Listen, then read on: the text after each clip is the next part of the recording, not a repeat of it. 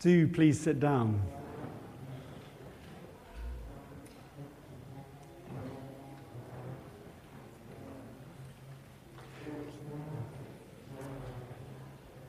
Well, it really is just great to see you here.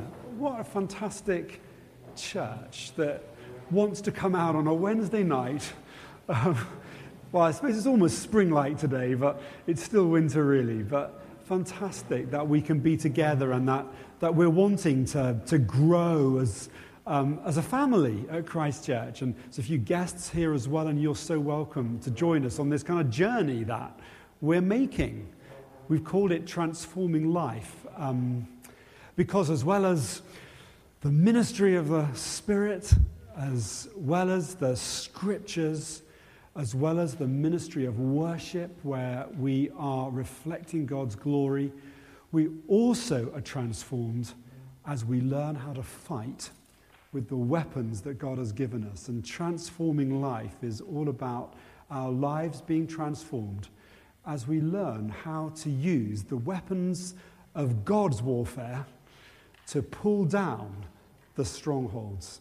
That's what this course has been about. And if you're just catching up from, you're here for the first time or you missed the week, I just want to give you a very brief summary. God has this amazing plan for you and I tend to call it his intended purpose. It isn't a restrictive thing. It doesn't mean he's planned every moment of every day, or that he's planned whether you should go to the shops at 8 o'clock in the morning or 9 o'clock in the morning. But it means has a purpose. God says, I know the plans I have for you. Plans to prosper you, to give you a future and a hope. He says every one of you is a member of the body of Christ. And some of you might not think you have a part to play, but the scripture says that's not true. You belong in the body of Christ, and God has a role and a part for you to play. It says that to each one the Spirit is given. There are spiritual gifts that God has given you. And if you put your gifts together and the specific purpose that God has planned for you, you'll see that there's something unique about every person. The blend of gifts, the part and the role that they play in the body, there's a unique purpose that God has for you. In the book of Revelation, every saint is given a white stone with a name written on it, known only to you and the Lord. It's like God saying, I have something precious which is just about you. And as a part of God's wonderful nature, that if you don't reflect it to the world will never see it, because no one else is going to reflect it quite like you. Your name, Jesus says, is written on God's hands. There is an intended purpose that God has for you and I. Sometimes I've been calling it your promised land, because I see the story of God's people in the Old Testament as sort of being a practical example for us. It's a beautiful illustration, a visual aid. That stories that we read about in the Old Testament, they are true for us in our spiritual life with God. The story of Joseph isn't over yet. God is still putting a coat of favor on you, and he still gives dreams to his children to dream. The story of Esther is not over yet. For such a time as this, God is raising up his people today. The story of Joshua is not over yet. Even today, we are still making that journey out of slavery into the promised land. And just like Joshua, God says to you and to me, be bold and courageous. And just like Joshua, as we walk into that promised land, we discover that there are strongholds, things that resist God's purpose and plan. And God commanded Joshua and the army that were with him to pull down the strongholds so that the people could settle in the promised land.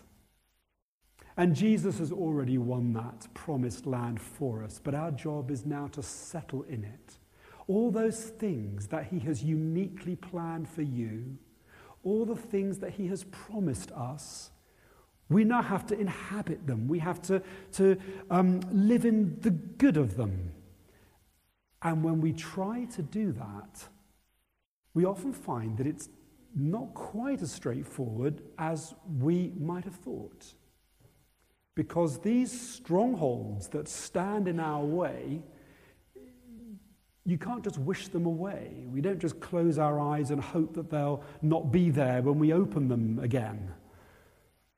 And we've been sharing how in 2 Corinthians chapter 10, the Apostle Paul writes to the church in Corinth and says, pull down the strongholds. He says we have divine weapons that God has given us to the pulling down of strongholds. As we start to walk the Christian life, we discover that while we know a lot of theory about God's truth, and it's all good truth, it's somehow a little bit harder to live it.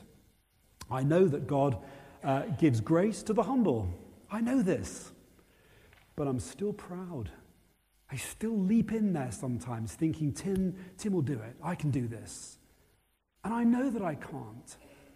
But I find when I just at that point I need humility, I find there's pride in my heart. And I don't want it there because I know it's restricting some of the great plan and purpose God has for me. Pride is a stronghold. And I need to use the weapons that God has given me to tear it down in my life so that I can freely move into the land that God has promised me. I know that I'm called to be a warrior for Christ, but sometimes I feel weak and discouraged. Discouragement for some of us is a stronghold, and we have to learn how to tear it down. God has called us to be mighty warriors, but we will find that there are things that oppose God's plan and purpose, strongholds that need to be torn down. I want to be a person of faith. But just at that point where I want to be faith-filled, I found doubts in my heart. And I don't want them there, but they're there. And if I'm honest, they're the same doubts that come over and over and over again. These have become familiar things in my life. Doubt is a stronghold. And many of us will struggle with it. And it's no good hoping it will go away. God says, you tear it down. Recognize, doubt isn't natural to you. It's a stronghold. It's an enemy that has come against your life. And God is saying, learn how to fight. Doubt is a stronghold. It isn't just a feeling. It's not just a thought. It has spiritual power. It prevents us from taking faith risks that God is urging us to take. We don't always see the healing or the things that God might have planned for us because doubt holds us back. I know that I'm loved and special. I know it. I've been reading it in the Bible for over 35 years. But insignificance still sometimes raises its kind of head in my heart. Even though I know I'm loved, insignificance is not just a feeling. It's not just because somebody said something nasty about me at school 25 years ago or whenever. Now, that may have been a contributing factor, but insignificance is a stronghold. It has spiritual power. It's not going to go just because we try harder to think that we're loved. It goes, and its power is broken when we begin to fight, when we begin to pull down the strongholds. I want to be a perseverer, but I know that sometimes I give up. I know that I'm to trust God for things that I can't fix. But sometimes I worry instead, and I let anxiety overtake me. And for some of us, that's become a pattern that we're all too familiar with. When difficulty comes, I cave into anxiety. And I know it's not God's intended purpose for me, but I seem to be powerless. But you're not. We're not powerless. In fact, that's exactly what the enemy wants us to think, that we're powerless. We're just victims of the circumstances that have led to this, but it's not true. In Christ, we have everything we need. His divine power is able to pull down every stronghold. It's a lie of the enemy that says this is just the way it's going to be. We don't need to settle for these things. And we've been sharing that these strongholds, and everyone is going to have different strongholds because things have happened in our lives and events have conspired to kind of almost make it look as if they're true. And every one of us is wrestling with strongholds of different kinds. And we're saying that freedom, real freedom, is the ability to face every situation exactly the way God intended. And I'm not free if I'm responding with anxiety or insignificance or fear or rejection or pride or arrogance or control. That's not how God intends me to be. And so he calls us to go to war against them. And when we first hear this, we may be tempted to think, well, really? I mean, do I need to do all this? I mean, isn't it enough just to love God and to serve him? And can't I just trust that, if I'm sometimes a bit anxious or if sometimes I'm a bit proud or if sometimes I cave into anxiety, surely God forgives me. Absolutely, God forgives you. We said in week 1 that there were 4 great movements to God's kind of great plan. There was creation at the beginning, and we see the beauty of God's creation all around us. That's movement 1. Movement 2 was the fall. Sin and rebellion enters the world, and we see the results of the fall all around us in our world today. The third big movement is redemption. Jesus Christ comes to forgive us our sins. And we can live in this third great movement. We can live a forgiven life. But Jesus says, I have come that you might have an abundant life. Not just a forgiven life, but a life where the purpose that God originally intended for you before the foundation of the world is restored to you. Restoration is the fourth great movement. If you look in a Bible, if you have a Bible that has red letters in it with the words of Jesus, as I do, the last words Jesus says in Revelation is, "See, I make all things new." I'm restoring everything. Creation has already happened. It's all around us. Fall has already happened. It's all around us. The redemption has already taken place in Jesus Christ. But if we want to go from redemption to restoration, there will always be a power encounter of some kind. There has to be. It's not possible to go, that is terrible writing. That's appalling. Lots of Christians just live a redeemed life. But God said, I want to restore to you what has been stolen by the enemy. I want to restore my original plan and purpose, not just a forgiven life, a restored life. And to get from here to here, there will always be a power encounter of some kind. There has to be a transaction. It's just not possible to move into restoration without some kind of encounter, because there are powers and forces at work that are preventing you from moving into restoration. Pride, insignificance, we can name them different things: control, fear, anxiety. These things are not going to go because we wish them away.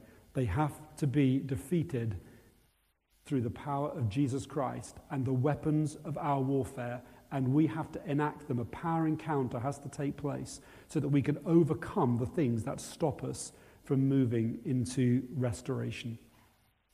I wanted to just pause there and ask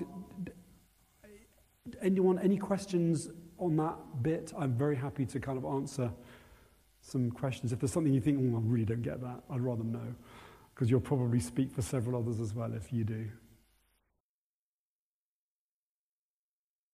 Okay, I'm going to move on, but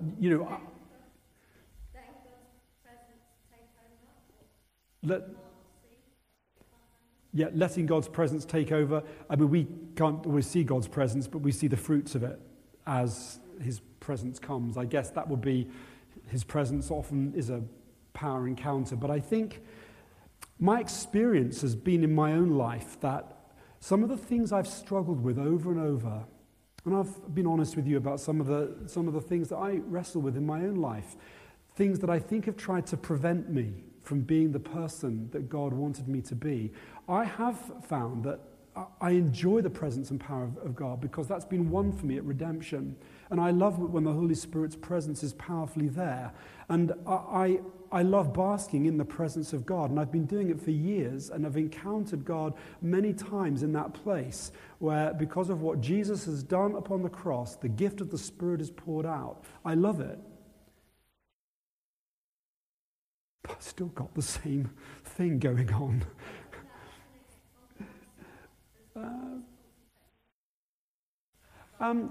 Yes, sometimes they are just feelings, but they're quite powerful feelings. Yeah. Is there a question, Michelle? I think we need to just keep it to... Do ask a question, but I probably can't get into a discussion. But if there's a question, I can answer that. Yeah, okay. We can do that in the group later on. I think that'll probably be easier to do that. Are there any other questions? Okay, I'm going to move on. We can ask more questions in the groups. That's what the tables are for. And I want to leave more time for our groups today. So let's move on to this. There's forgiveness, always forgiveness for those things that have stopped me from moving fully into the power and presence of God's restoration. There's always forgiveness, but I don't want to just live here. I want to move into restoration. And therefore, we're going to look today at how do we pull down the strongholds. What are some of the weapons of our warfare that Paul talks about that we need to exercise? He says that we need to use them, but our experience is that very often we don't know how to use them very well. So that's what we're going to be doing a little bit of today. Freedom does not come through self-help techniques or positive thinking. Freedom can't be earned or won from God by our own efforts. And nor does it actually come just by reading the scriptures over and over and over again. I absolutely think that we should read the scriptures over and over and over again. But I've been reading the scriptures about God's love for me over and over and over again, but I still sometimes question my significance. I still sometimes question whether God will really come through for me in some of the situations I face. Why is that? Why, despite all that knowledge, do I sometimes still feel those things? And you say, well, they're just a feeling, but they're more than feelings because they actually stop me from enjoying the grace of God fully. They stop me from enjoying His plan, His purpose. They prevent me from doing that because I find they affect me. And that's because strongholds are spiritual. They have spiritual power.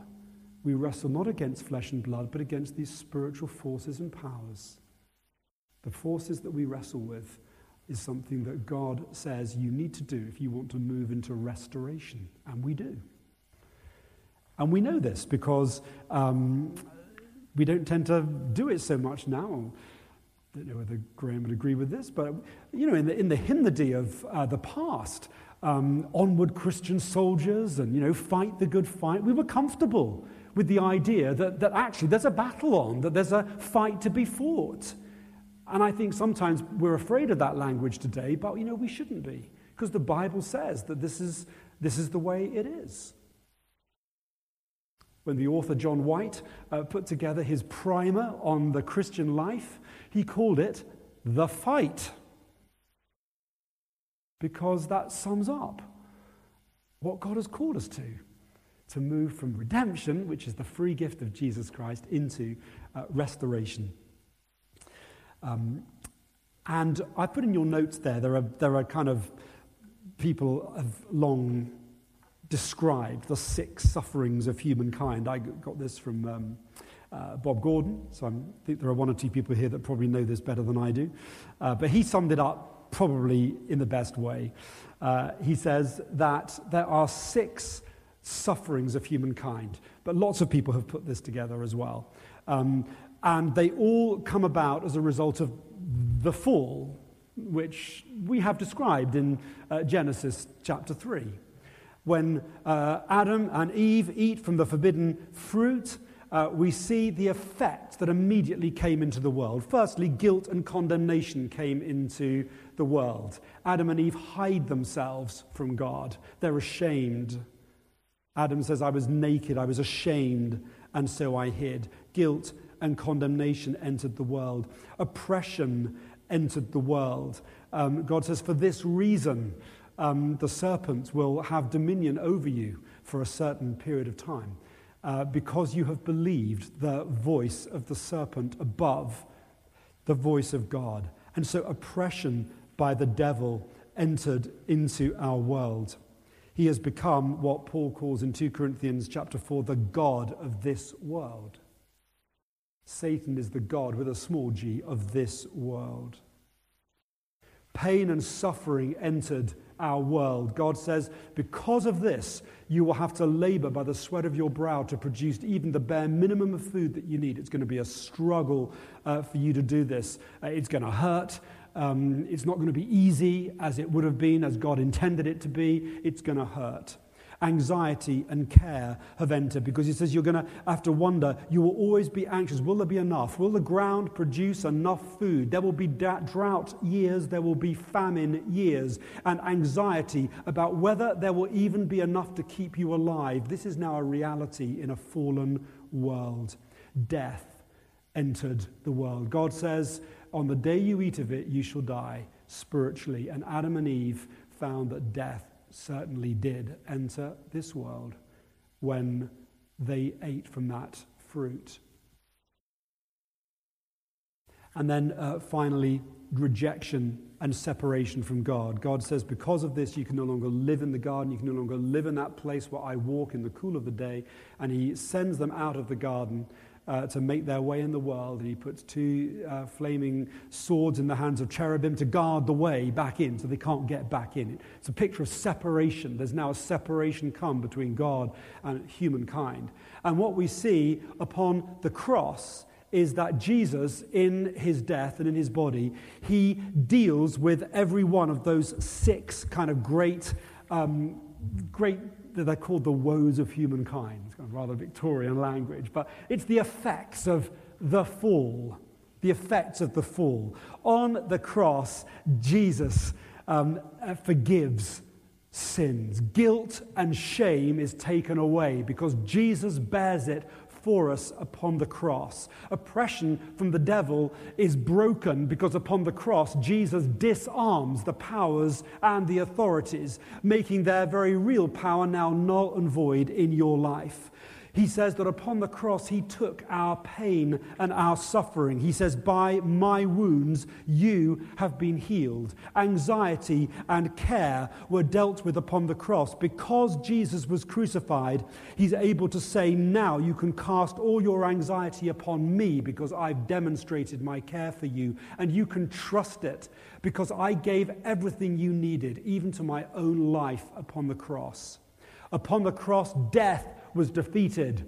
On the cross, Jesus dies in the body, but he is raised again to new life. And upon the cross itself, rejection and separation are banished forever, because on the cross, Christ has made peace between God and us. And on one hand, God holds the hand of his Father. And the other hand, he holds out to you or me. And anyone who'll take it and says, I will be the bridge between you. Anyone who comes to me is reconciled back to the Father through the cross. Upon the cross, Jesus deals and makes freedom possible from all the effects of the fall. And we now want to live not just in this place of redemption, but we want to put into practice all that Jesus died to win for us, to overcome the effects of fallenness, so that we can live not just a redeemed life, but a restored life, to go back to God's original intention for my life, how he intended it to be when he first created it. We'll never be fully there, probably in this life. It's going to take eternity to get us fully there, but we can start. We can start. You can live here, but why would you want to? Let's learn how to fight some battles. Let's learn how to put into action the victory of Jesus. And let's start taking some ground and start to see God do amazing things. The cross is where the power of God, there's no other power except the power of the cross. And what you and I now have to do is we have to connect to the power of the cross so that the power of the cross flows into my life, so that its very real power connects to me. I don't know anything about medicine, really. My son is a junior doctor, but all I really know about medicine is what I've seen on sort of episodes of Casualty from time to time, which probably isn't that realistic. But all I know is that when somebody's seriously ill, they often talk about getting a line in. I don't know it's a line of what, I have no idea. But they often say, I've got a line. Have you got a line in? Yeah, I've got a line in. They're going to be fine because they've got a line in. I have no idea what that is. It's a drip or something. Maybe it's got some magic stuff in it. But anyway, I've got a line in, and you see them all hooked up to all these things. And it's giving them life-saving something. What is it? What is it? No. Antibiotic. You can put anything in it, can't you? Once you've got that little thing, they put a little gadget, don't they, in your wrist, and they can put anything they like through it. Scary, isn't it, really? Well, in a way, what we've got to do is we've got to get a line. We've got to get a line in from the cross into my spirit so that the power of the cross is flowing through my life. Flowing into my life. And all these weapons of our warfare, they are ways of connecting to the cross so that its power and its victory flows into my life, so that Jesus' victory becomes enacted in my life. And I understand that some of us will sort of think, oh gosh, this is interesting. I kind of can't deny that this is true, but really, is this so? And I understand that because I think when I tried to grasp this myself, I kind of wrestled with it a bit. I mean, do I need to do all this? I just love Jesus. I'm in Christ Jesus. Isn't it already just happening? Don't I just trust that as I love Jesus and walk with him through life, that somehow this stuff is just happening? Why do I need to do anything else? Why do I need anything more than that? And the answer is, well, it probably is happening as we love Jesus and as we walk with him. But I want the Holy Spirit to be flowing through me unhindered. I don't want there to be, the Holy Spirit has to get from here into the world. And God has said, I'm going to do it through my people. So the Holy Spirit is coming down from heaven. It's going to come to you, and it's going to come through you to the world. But if there's stuff in my life that's in the way, if there's strongholds in the way, the Spirit of God will come into my life, but it's restricted. It's slowing it down. It's not going to be as easy as it should be, or as it could be, or as it would be. Learning how to fight will enable us to see more of the Spirit of God flowing through us. We want to create an unhindered channel for the Spirit of God to flow through us.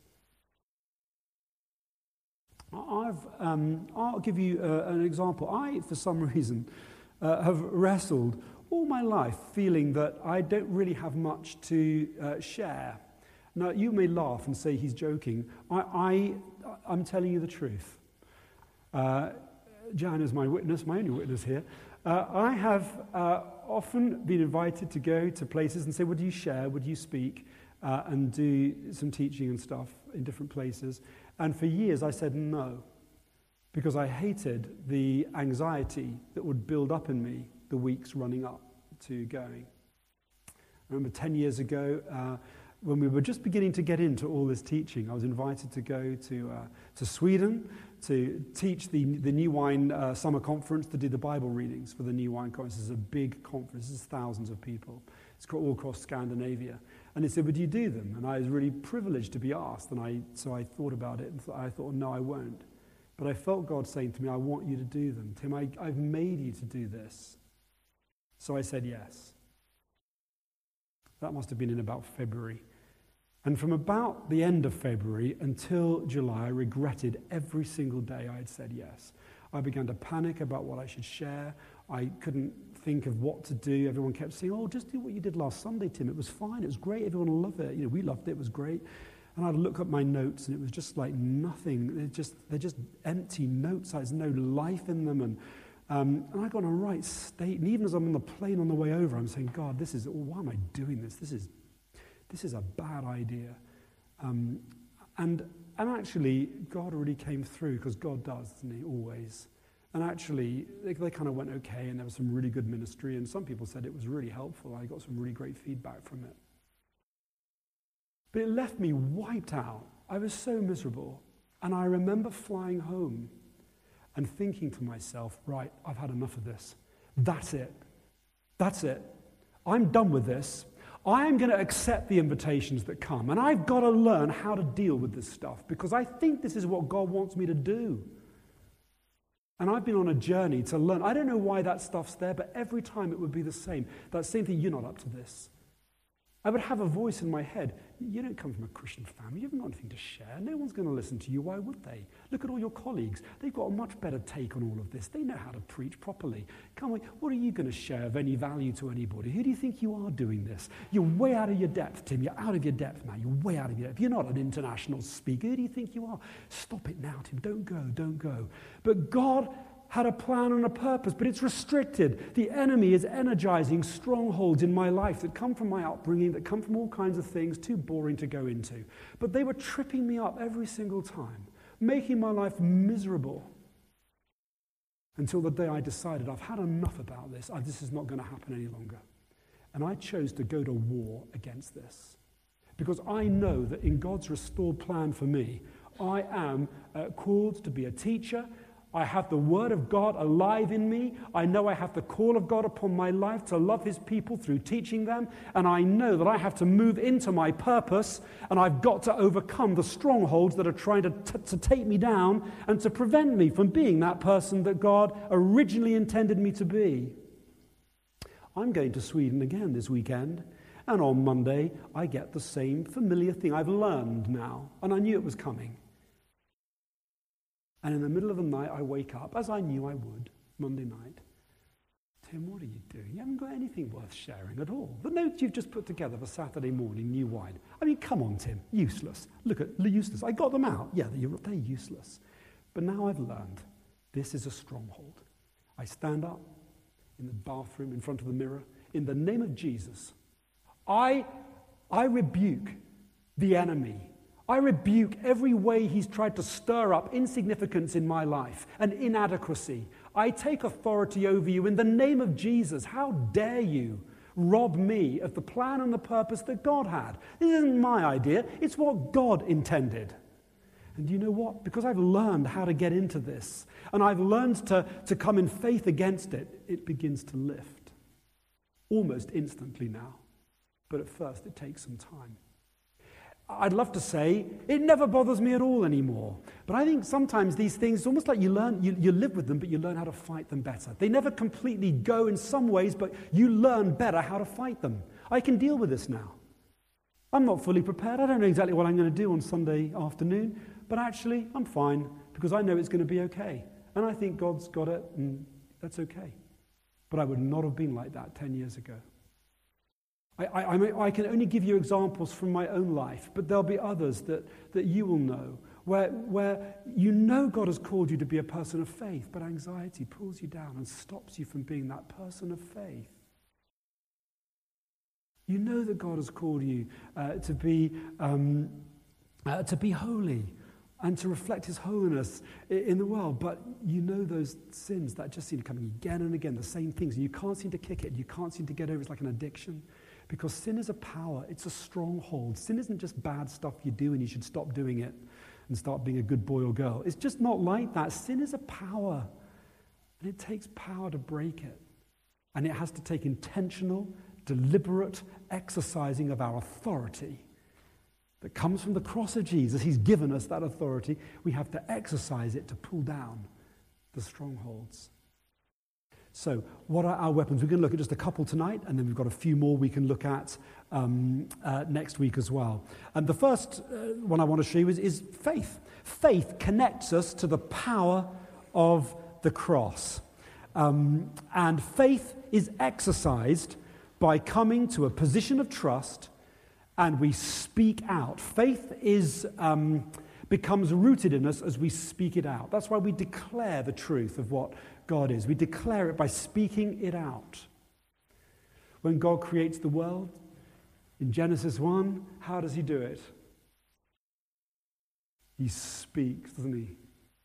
He says, "Let there be light." And the power of his word caused it to happen. His word is so powerful, it was not just words spoken, it was creative word. It brought into being the thing that God spoke. And then God creates the world, and on the last day, the sixth day, he creates us, humankind. Whose image does God create us in? What's his model for creating humankind? Himself. So what does that do to your words? It makes them creative. It makes them more than just words. And we see this, don't we? We see it in both good and evil. We see it when we say untrue things about people, when we say bad things about people, when we don't affirm people and we use our words to pull people down, when we use our words to make people feel small so that we can feel better. And you see the effect. You see how life drains out of somebody when you speak ill against them. Some of you have had that experience. You know, when someone speaks against you, it's like a dagger to your heart. A harsh word crushes the spirit, says the writer to Proverbs. Because your words aren't just words, they're creative, they have power. But on the plus side, a kind word, says Proverbs, cheers a person up. It lifts their spirits. When people speak well of you, when people speak into your life, it creates life because words are creative. And when we learn how to declare our faith and understand we're not just saying words, but when we speak, we're speaking out and empowering the new creation that God has put within us, then it begins to take on fresh power. It's not just words we're singing off a screen because we're in church and it's what we do. We're speaking over ourselves the creative truth of God. And as we do, it begins to empower the new self that God has placed in me. I'm connecting to the power of the cross, and its power begins to flow through me. Faith is evidenced by speaking out, by speaking aloud.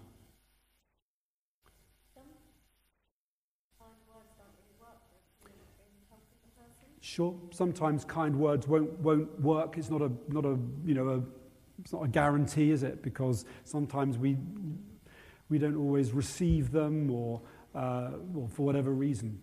But they still have the power, I think, if we were able to let them. But I think that's true that they don't always.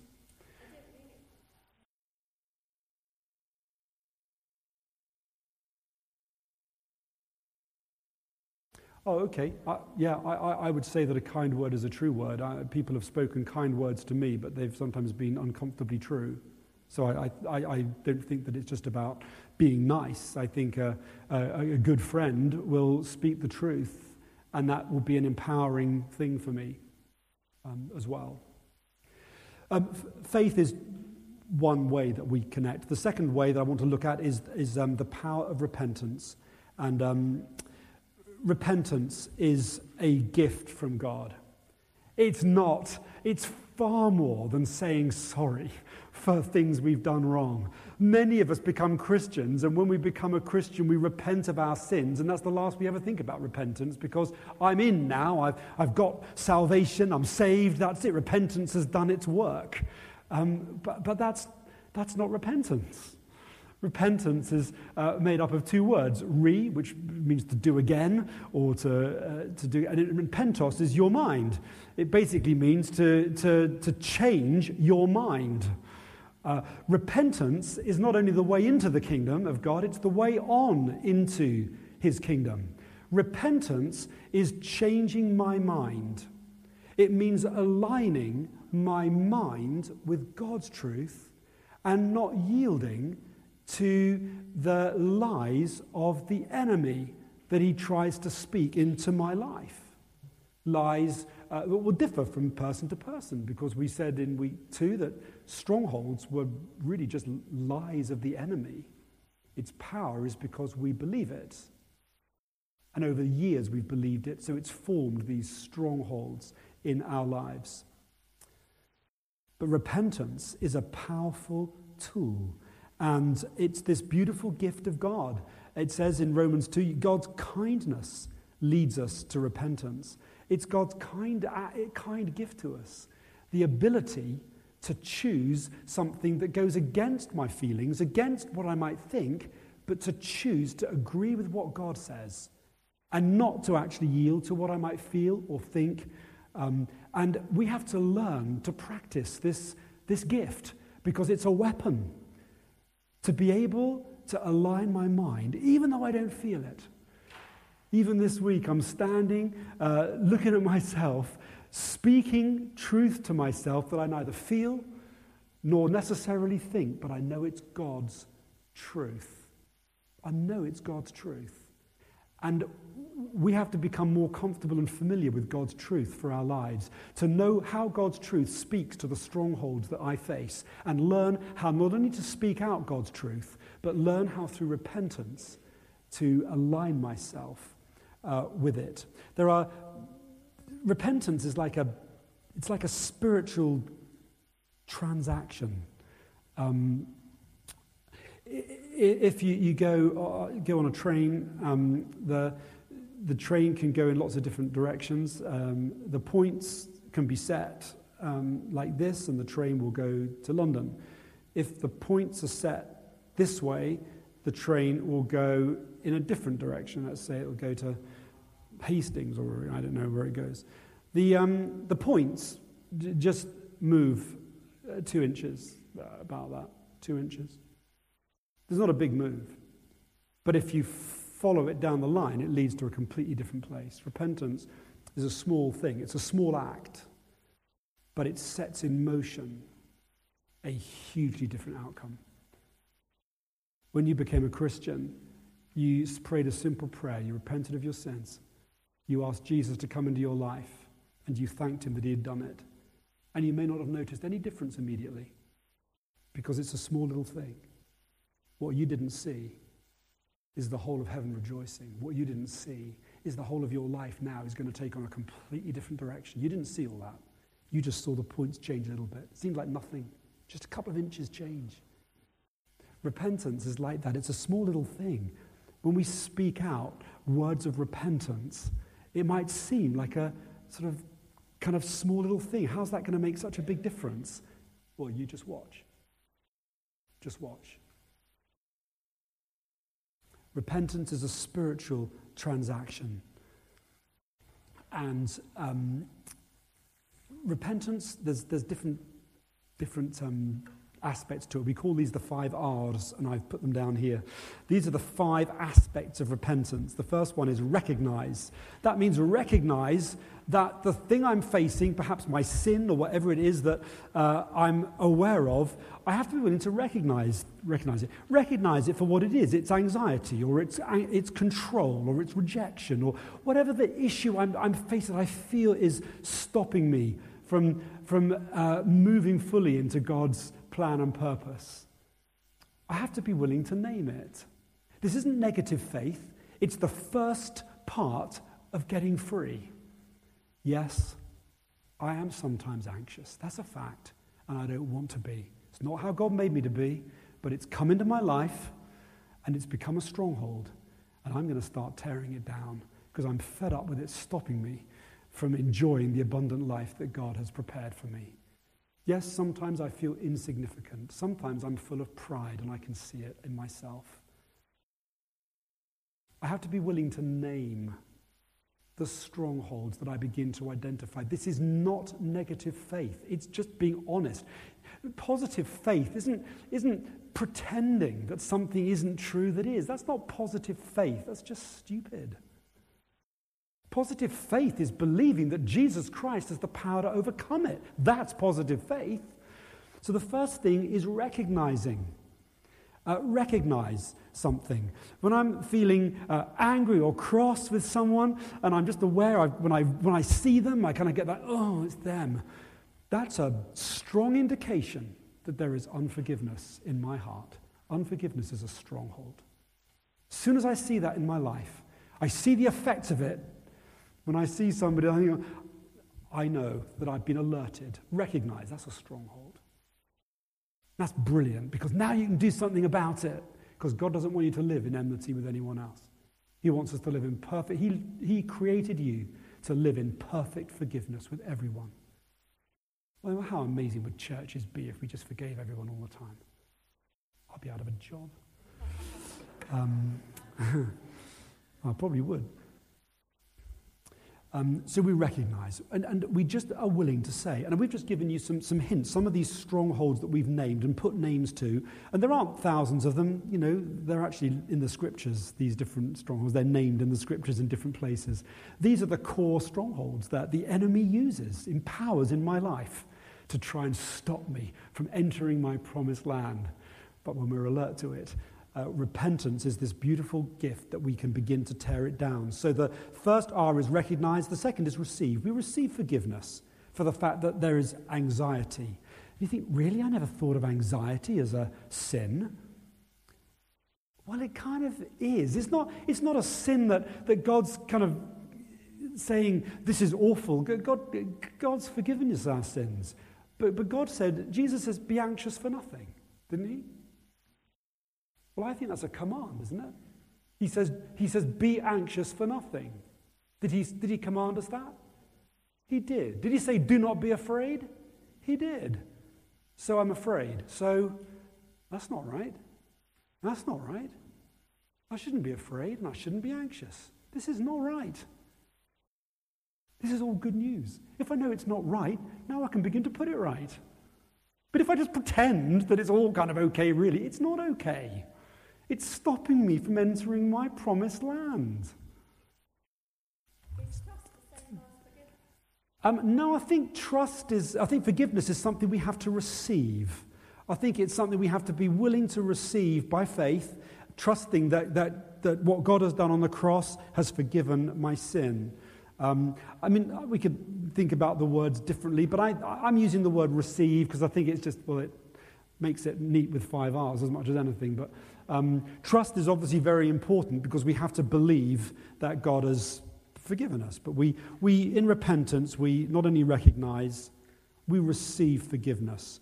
And then the third one is actually the repentance itself. We speak out what we have been experiencing or thinking, and we choose to repent of it. Lord Jesus Christ, I recognize that there is unforgiveness in my heart towards this person. Lord, I'm sorry. You said forgive one another as you have forgiven me. Lord, I'm so sorry. I've allowed unforgiveness to grow in my heart. Lord, I'm sorry.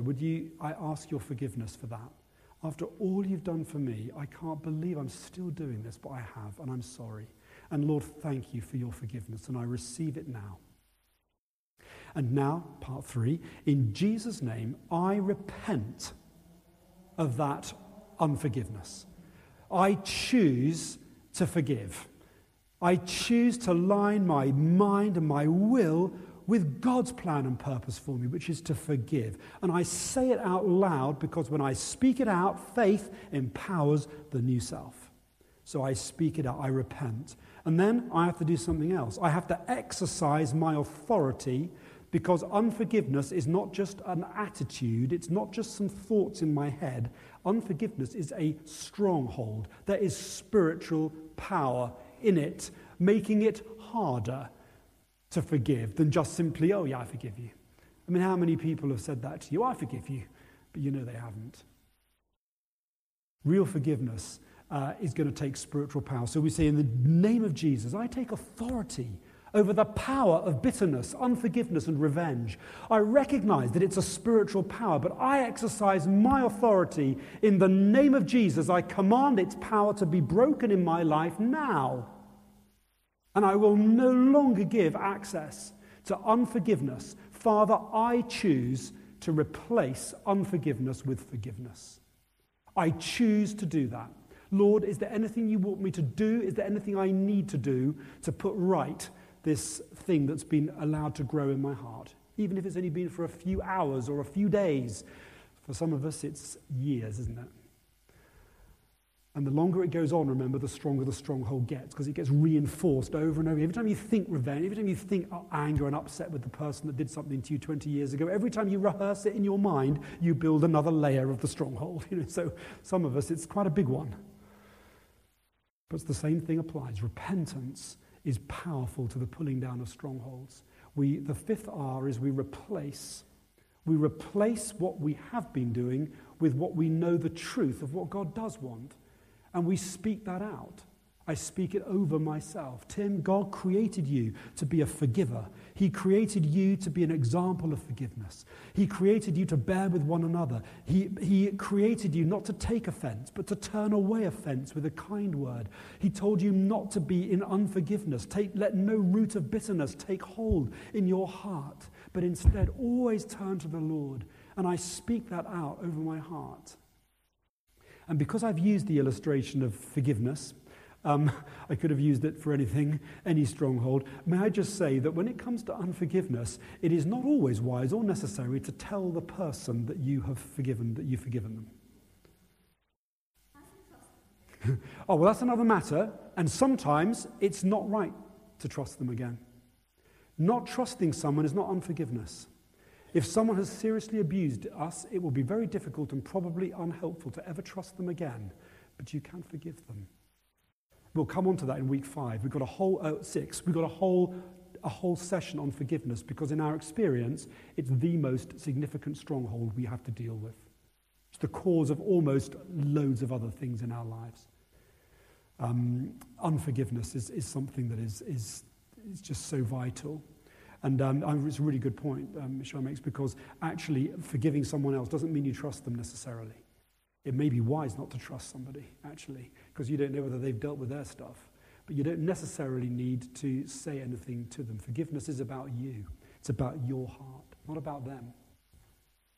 I remember somebody once in my church coming up to me and saying, "Tim, I just want you to know I've forgiven you." I had no idea what I'd done.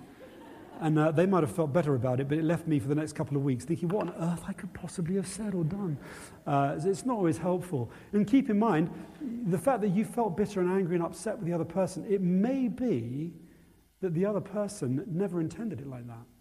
It may be that you took it in one way, but they never intended it. The unforgiveness is real, but the cause of it might not be what you think it is. So it's best just to recognize that unforgiveness is about your heart. Unforgiveness, forgiving someone else doesn't change them. It changes you. This is about me, not you. I forgive you for my sake, because I don't want to be hindered with unforgiveness. That's how it kind of goes. So we'll come on to that, but I have to say that because I used forgiveness as the illustration. Those are the 5 parts of repentance that I want to draw to your attention. Repentance is a lifestyle. It's something that I've learned to do as a kind of a spiritual discipline. I'm constantly seeing things that I recognize in myself. And the thing is, you often think, well, I don't think I have that many strongholds, Tim. I think you have a really serious issue with them, but I think I don't really recognize that. Ask your friends.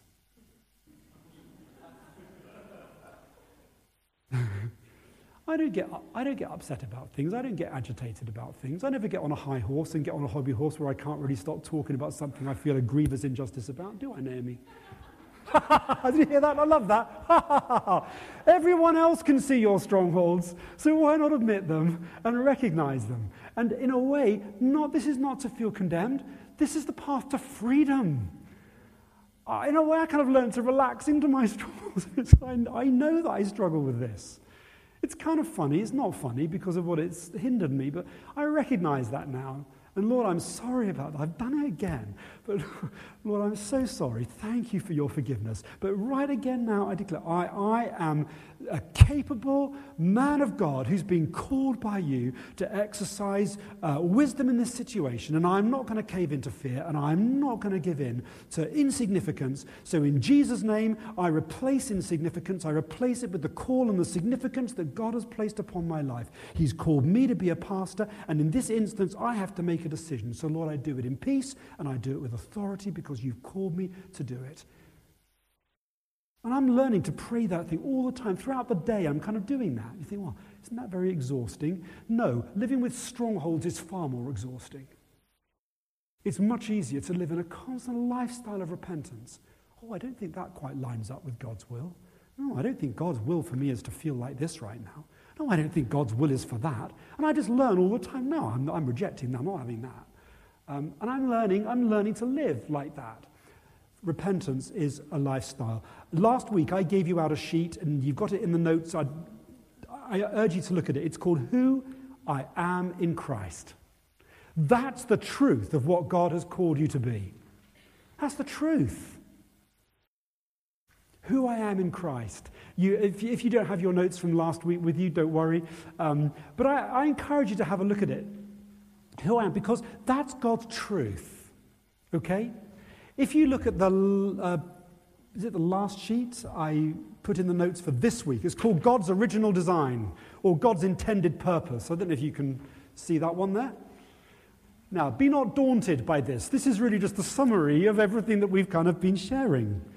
We need a strong foundation of love and truth to live a restored life.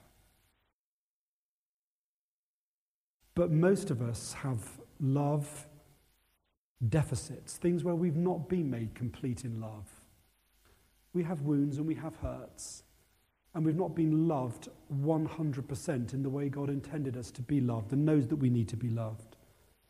We've also allowed core lies to infect our lives. Some of it just came through generational stuff. Lies about you're not loved, you're not precious, you're nothing special, you don't have a role in the body. All the opposites of those who I am in Christ. The reason we put those sheets out is because so many people like to believe that, but if they're honest, they don't feel that that's true. They don't see the good of it in their lives. God has blessed us with every spiritual blessing in Christ. And here down the middle is, we call it his plumb line. That's how God created us to be. But sometimes we don't feel celebrated or wanted. We're not forgiving. We're not hope-filled. We're not teachable. We reject intimacy. We're not gentle. We're brash and unkind.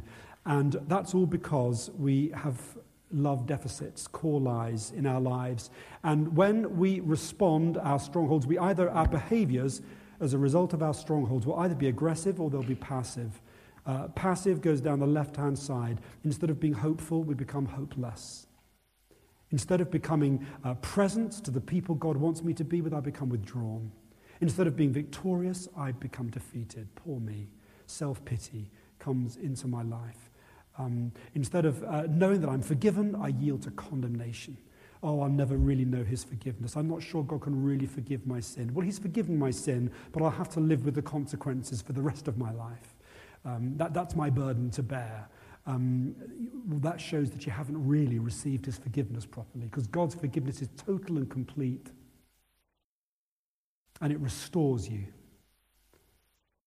We're to love ourselves, but self-hatred creeps in. You might think self-hatred, I never hate myself, but we do hate ourselves. Every time we compare ourselves to someone else or wish we were more like someone else, that's self-hatred.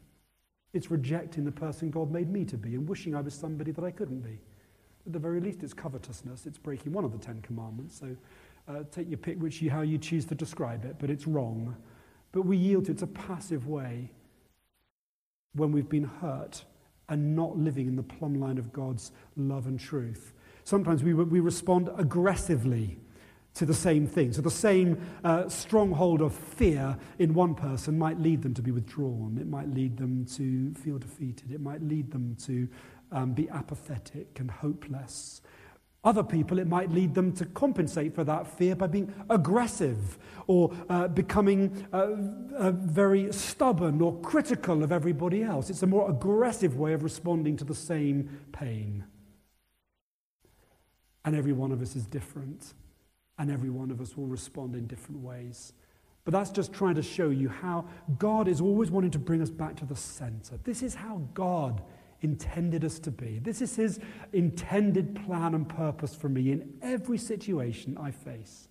Whatever difficulty or challenge, whoever says whatever they say about me, whoever says something, God wants me to meet it with this plumb line of his love and his truth. But strongholds push me off onto either side. And where I recognize these patterns in my life, I'm learning to pull them down and replace them with the truth of God. And the more I do it, the more centered on God's truth I become.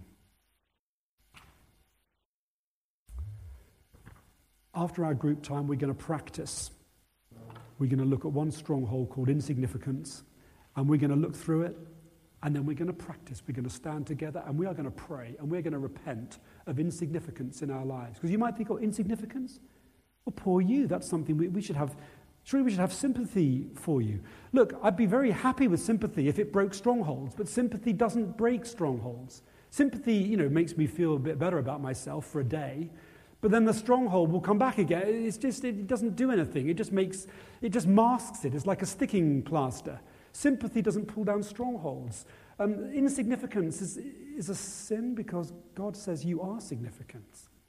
And if I say I'm insignificant, I'm rejecting God's truth. I don't want to be doing that. We shouldn't be doing that. God says you're the apple of my eye. I love you. I've made you with a plan and a purpose. Oh, but I don't feel very significant. Look, you better repent of that because it's not the truth. You're in rebellion against God's truth. Don't stay in that place. Repent. Lord, I am significant. No matter what my heart tells me, whatever I feel, I know it's a lie because I trust your word is truth. So anyway, you get the picture, don't you? Let's get into our groups. We can answer. We've got some questions on the screen tonight. And we've got 25 minutes to do this. We're going to finish at 9:20, give us a bit of time to do some work together, to do some practical prayer together. So in our groups, a chance to just, talk about how you found this session, and here are the questions.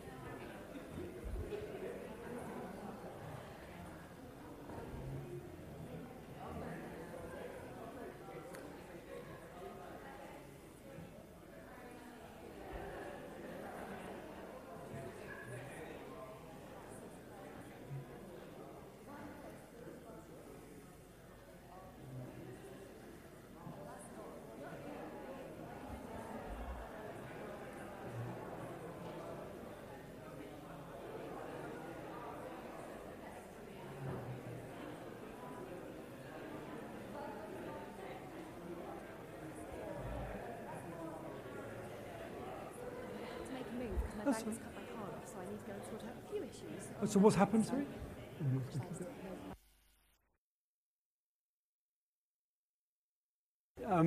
I don't know if you had enough time to get through all the questions. Any questions come out that you think might be helpful just to ask?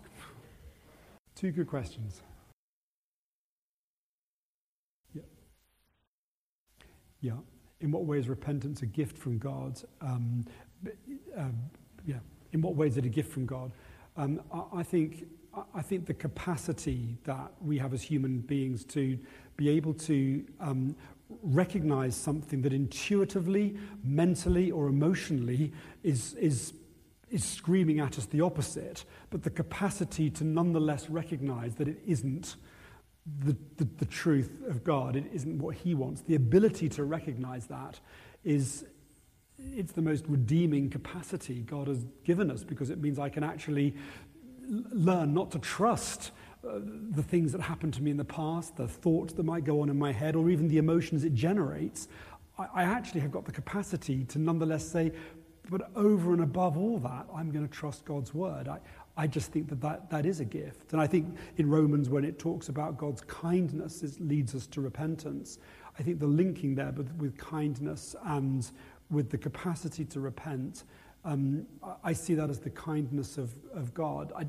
That might be stretching it kind of a little bit, but I think if God's kindness results in repentance, then that would have to be because God intended that it's something that he's given me that ability to do. Again, best answer I can give, I could probably have more time and give you a solid theological answer for it, but that's the best I can do now. And because repentance is the way we become Christians in the first place, we'd be pretty stuck if we didn't have it. Repentance is a choice, but I think it's a choice that God enables us to have. It's the capacity of being created in the way that we have. And I think, therefore, we receive it as a gift. Because without it, we wouldn't even be able to become Christians. We wouldn't have the tools with which to express our wish for Jesus Christ in our lives. But I think repentance is a choice. I think it's something that we can decide that we're going to do. We make a choice that God's word is true, and everything in my head and my heart that might be screaming the opposite is somehow wrong. However it's come about, it's wrong, because God is true. And this is what God says. And this must be true. And if this isn't true, then I can't trust any of it. If God is proven a liar on one single point, the whole thing's like a pack of cards and it all falls down. But he's totally faithful to his word, and therefore I have to trust that his word is supreme. And I choose, that's a choice. I mean, faith is primarily a choice. It's not a feeling. It's an act of will that says I choose based on what I believe about God, what I've seen in the lives of others who have trusted him. I'm going to make that my choice. Choose you this day whom you will serve.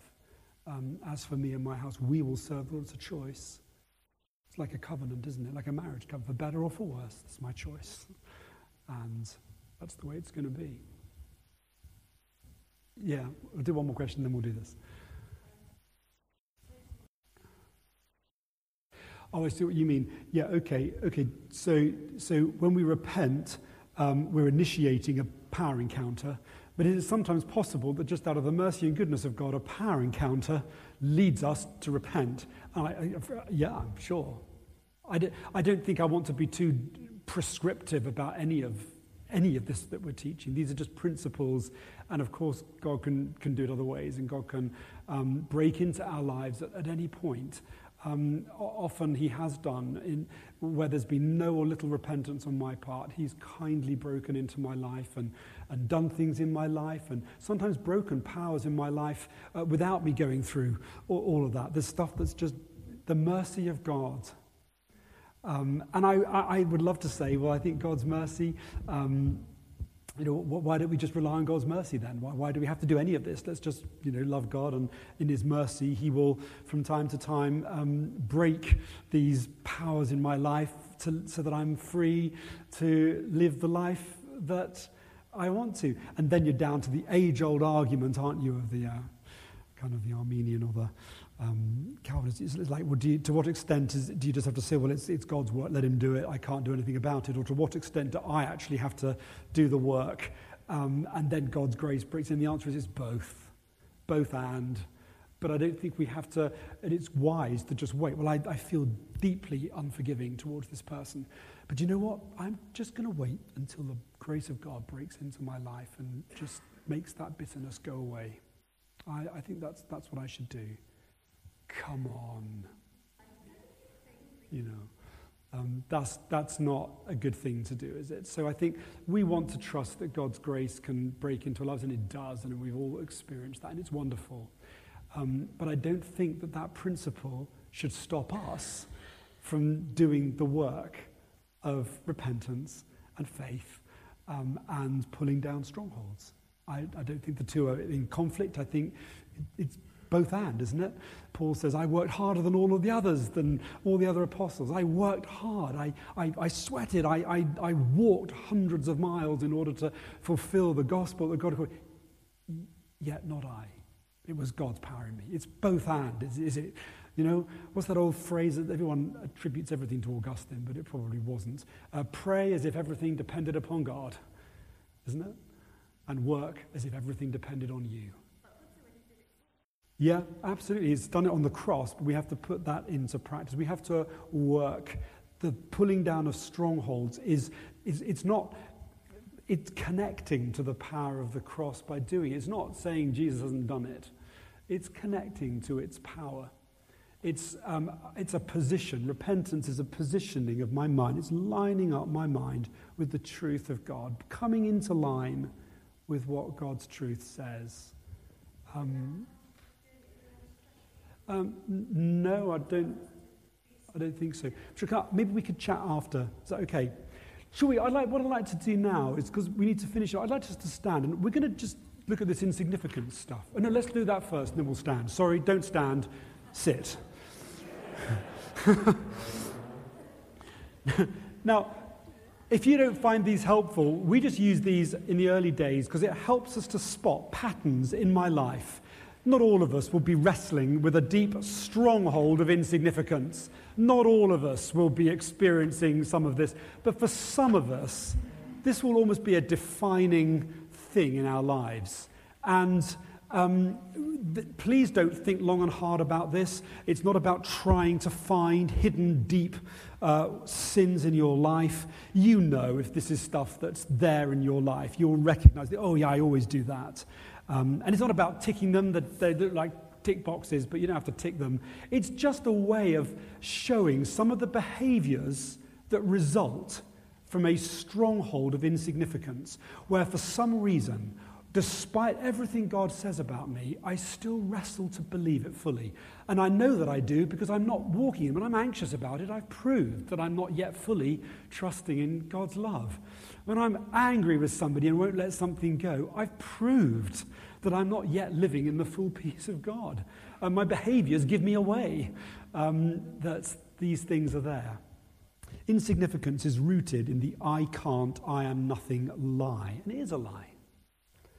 I'm nobody from nowhere. I'm ugly. I'm weak. I have nothing to give to anyone. You don't want to speak to me because you're superior to me. I don't say hi to people. I become withdrawn. No one really knows me because I don't think anybody really cares enough to want to know me. I'm shy. And it's not a sin to be shy, but I yield to that shyness. And I believe it's because I'm lesser value and I'm of less importance than other people. I don't see any good in who the Lord created me to be. I dislike myself. I'm aware of insignificance breeds a heightened awareness of self. I'm self-conscious. Compare myself to others. Number 3, insignificance means we always lose when comparing ourselves with others. I constantly compare myself to others and I always fall short. I fear speaking to people who I regard as superior to me. This is just stuff that gets built into our hearts and minds. And some of you are thinking, yeah, I do that. And others of you are thinking, oh, I never do that. Well, that's great. But for some, you'll see these patterns, which are indicative of this stronghold of insignificance, which many of us will wrestle with in different ways. But it's important that we recognize it because then we can repent of it and line our thoughts up with what God has to say about us. We can go to war, if you like, against this lies that the enemy has sown into our minds and our hearts. Number 4, insignificance causes us to fear or avoid healthy God-given challenges. We are relieved when someone else gets chosen to do something. I don't want to have to do it because I feel I'm insignificant. I don't want to put myself forward. We prefer to remain hidden or anonymous. We avoid taking risks. We don't see ourselves as spiritual warriors because that's just not me. I just don't do that. I'm not up there with the great heroes of the faith. Over the page, insignificance rests on a heavy unbelief about our own authority and our God-given place in the body of Christ. You know, the enemy has tried to steal away the authority that Christ has given you. He tries to steal it away by this lying to us, basically. And so we think, well, I don't have the authority to speak this truth. It's not going to work when I do it because I'm not a great person of faith. So it rests heavily on an unbelief about our authority. Insignificance actually breeds self-pity. It causes us to withhold blessing from others. When we're insignificant, we don't feel we've got anything to give to someone else. And so we don't bother because, well, it's not going to be worth anything. to them. Lies and deceptions can flow from insignificance. When we feel insignificant, we often, one way it expresses itself is we have a great desire for human approval, for the approval of others, constantly wanting to get it from other people rather than from God. And that may be a pattern that you see. Insignificance leads to ambition. That's a more aggressive way of dealing with insignificance. I try to make up for it by performing and by accomplishing and doing lots of stuff. And very often you would look at that person and think, how on earth could they feel insignificant? Look at all they've done. But all that they've done, they were driven to that by a deep sense of insignificance. And so it can take some sort of rooting out. But as Christians, we don't want to put up with this. But, Jesus Christ has died upon the cross, restored us to a place of intimacy with the Father, and he's given us huge significance. And he says that every life matters.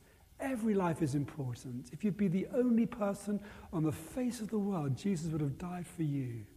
He's given us that incredible significance, and he wants us to live in the good of it, not weighed down with this stuff. And whether or not this is something you relate to hugely, I'd love us just to kind of like the last bit tonight. Should we just go to war against insignificance, where it gets some of our brothers and sisters, where it stops them from being the people that God intended them to be? Can we do this together? Well, let's stand.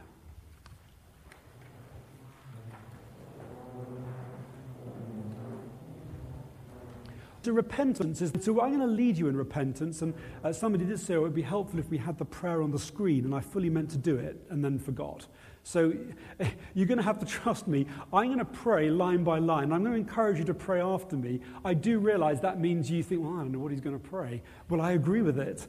If you don't repeat it after me. But I will try next week and have these prayers on the screen so that at least you can see what's coming rather than feel you've got to do. But I want to take a hold of insignificance. In my own life, I see it there. I've been honest with you about it. And for some of you, it'll be a big deal.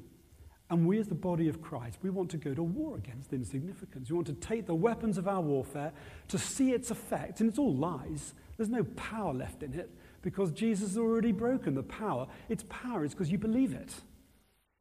So we need to come against the lie of the enemy. And we're going to do it in prayer. Let's pray together. Dear Heavenly Father, I recognize insignificance at times in my life.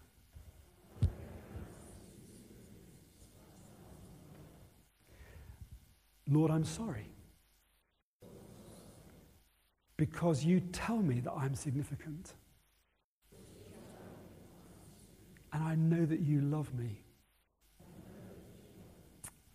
And I've allowed this lie to grow. And I ask forgiveness. And I receive it now in Jesus' name. I receive it now in Jesus' name. And now I choose to repent of insignificance. And now I choose to repent of insignificance. I turn away from it. I choose to believe the truth of God. I am significant. God has a plan and purpose for me. And now in Jesus' name, I take authority over every area of my heart, that I have given over to insignificance. And I take it back now. And I place it under the lordship of Jesus Christ. And I proclaim every power of insignificance has been broken in my life. And I command the power of insignificance to go. in my life, in my friends' lives. And now, Father, I replace insignificance with significance. I choose to believe your word.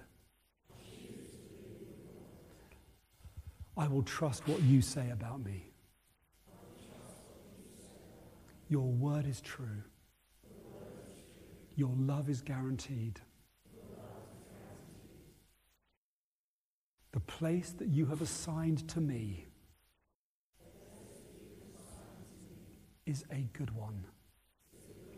I'm so thankful for it. And I will inherit it. And I will inhabit it. And I'm going to enjoy it. In Jesus' name, amen. And as we stay in prayer, now what we do is this. See, repentance is a position of the heart. To the extent that we've been honest in what we've said, and we genuinely want to turn away from insignificance towards significance. You've positioned your heart. Now we can welcome the Holy Spirit because he's got something to fill. You've created space. You've created faith to be kindled by declaring the truth of what God says.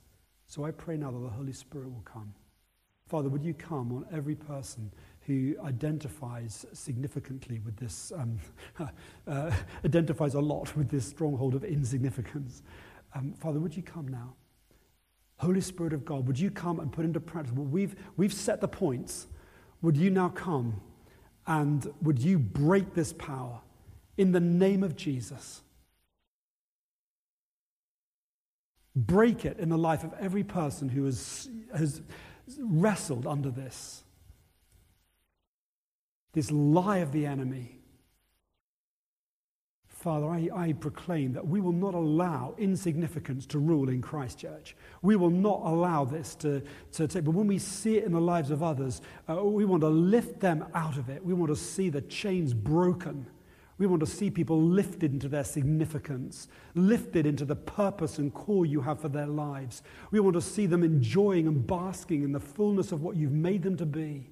Father, we want to be a church committed to freedom, committed to seeing people free from everything that will keep them bound into insignificance. Father, I want to see every thought pattern that leads to insignificance broken in the life of Christ Church. I want to see it broken in my life, in the lives of my friends here.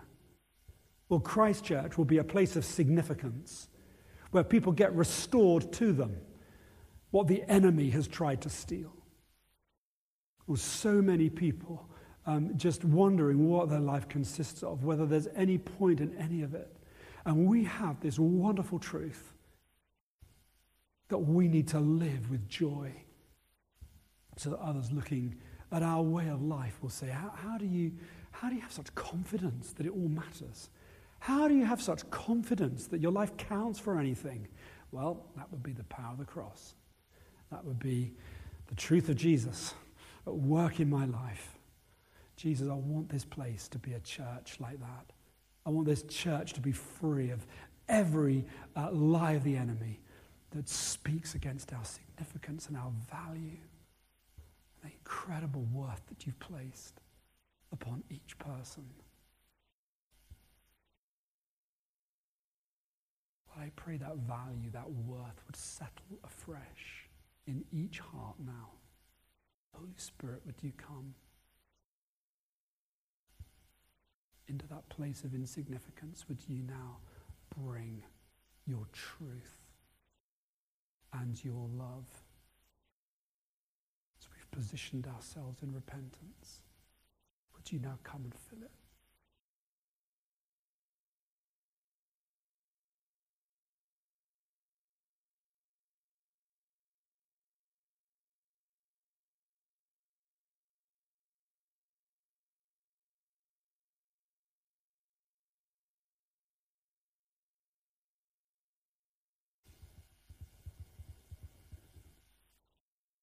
Thank you, Father.